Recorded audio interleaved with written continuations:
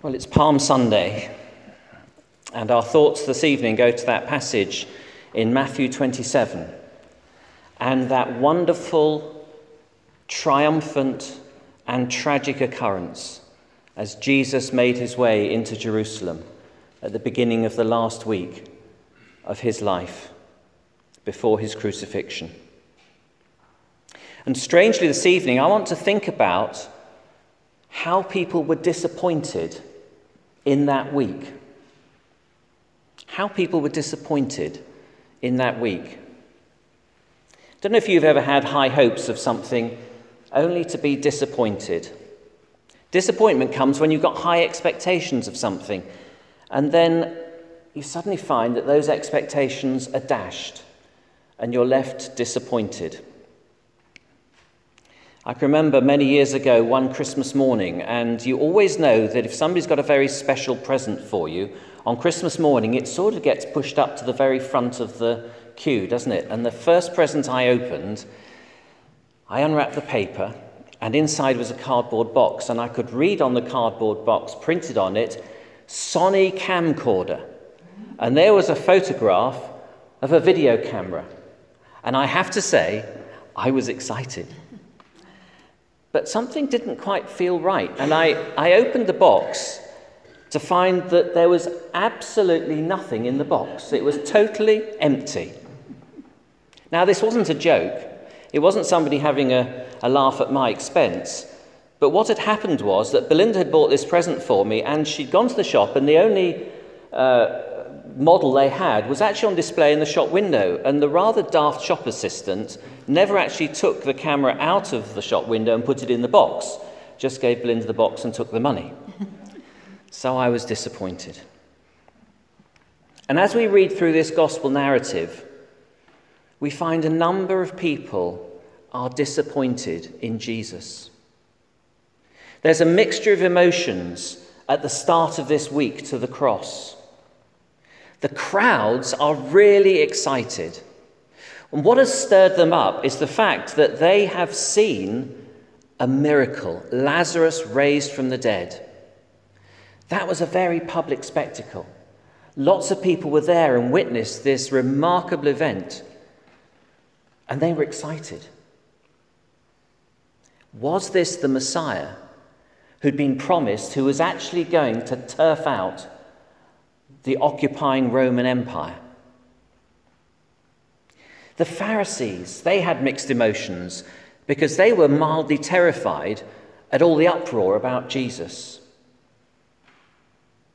The disciples were really buoyed up. On this day of all days, they could see all the crowds coming in adulation to Jesus, and suddenly they were buoyed up by it all. And then there's Jesus himself. And the other gospel writers tell us that on this day, Jesus wept as he went into Jerusalem. Jesus was heartbroken as he looked at the city of God. And God's chosen people were in the process of rejecting God's salvation, God's Saviour. Well, on that Palm Sunday in AD 30, there were actually two processions entering Jerusalem that day. From the east comes Jesus with his disciples down the Mount of Olives, entering, riding the donkey. But from the west comes an altogether different procession. If we read the Roman historians, they tell us that on that day, the governor of that region, Pontius Pilate, was entering Jerusalem at the head of a large column of Roman soldiers. Now, the governor would always be in the capital for any religious festival, and the Passover was a particularly important one.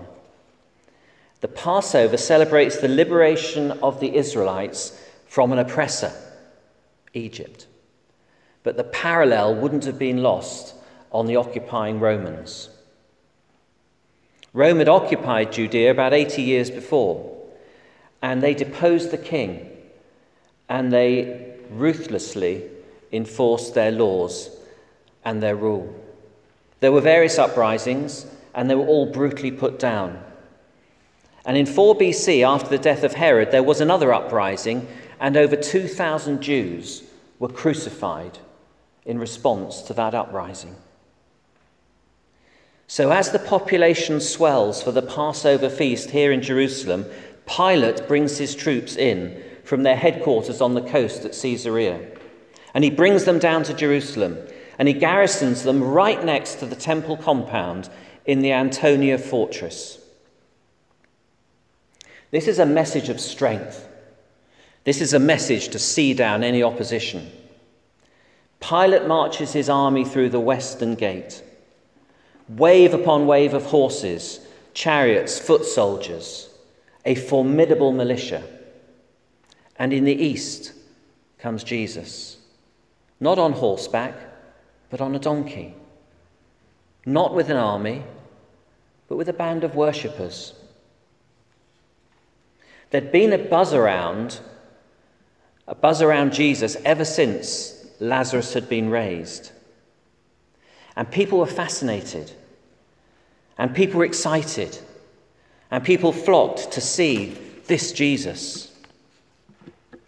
And here he comes, riding on a donkey into Jerusalem. And the significance of that would not have been lost on the inhabitants of Jerusalem. Riding on a donkey is not uncommon, but a venerated leader with his followers behind him coming into Jerusalem on a donkey was something that they would have recognized from that prophecy that Barbara read to us earlier in Zechariah. They would have known Zechariah's prophecy off by heart. But it wasn't the donkey bit, which is the bit that captivates us, that would have interested them about that. It was the verse that followed, which we don't read. Let me read those two verses together and you see what they were excited about. Rejoice greatly, O daughter of Zion. Shout, daughter of Jerusalem. See, your king comes to you, righteous and victorious, lowly and riding on a donkey, on a colt, the foal of a donkey. I will take away the chariots from Ephraim and the war horses from Jerusalem, and the battle bow will be broken. He will proclaim peace to the nations. His rule will extend from sea to sea and from the river to the ends of the earth. So it wasn't just the coming king that excited them. It was the prospect of what he would do. He will drive the war horses from Jerusalem. So you can see why they would recognize him and throw their palm branches before him, the one who had raised the dead. This has all the signs of the liberating Messiah, the one who was prophesied about, the one who they believed would set them free, the one who would reign victorious in Jerusalem. And we read the whole city was stirred. But in just 5 days, there would be disappointment. Because the cries went from Hosanna, save us, to shouts of crucify, crucify. Jesus hadn't come to evict the Romans. Jesus hadn't come to give them freedom from their captive. Jesus hadn't come to lead them in the pattern of King David. They were disappointed. The crowds were disappointed. The disciples were disappointed. When they came down the Mount of Olives, they were singing their hearts out. 5 days later, their hopes had been dashed. Their leader was dead, and they had all either fled or denied him. Shattered hopes, faded dreams, disappointment.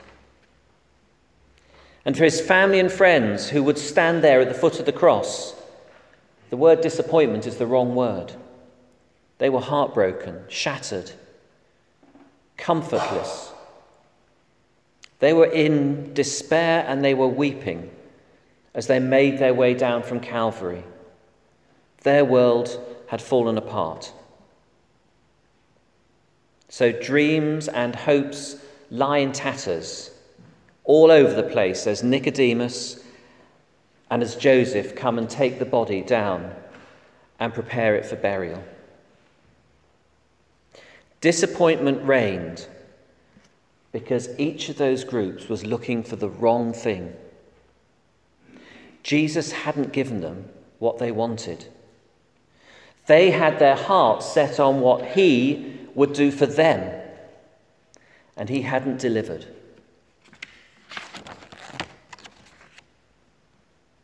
But Jesus didn't come to give us what we wanted. He came to give us what we need.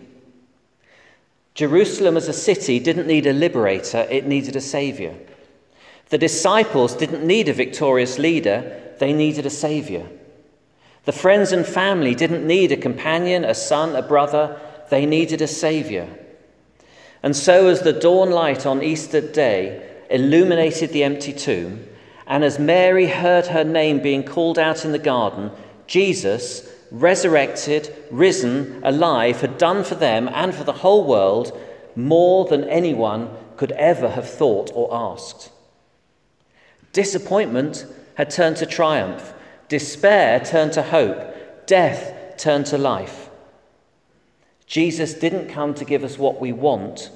He came to give us what we need. Now, we would never say that we are disappointed in Jesus. I can't imagine any one of us here ever saying that we are disappointed in Jesus. But you know, sometimes our attitudes reveal something a little different. You see, not all the followers on that Palm Sunday were standing there shouting, "Crucify, crucify." But they were simply not there. They'd melted away into the background. They were no longer hopeful, no longer engaged, no longer really following.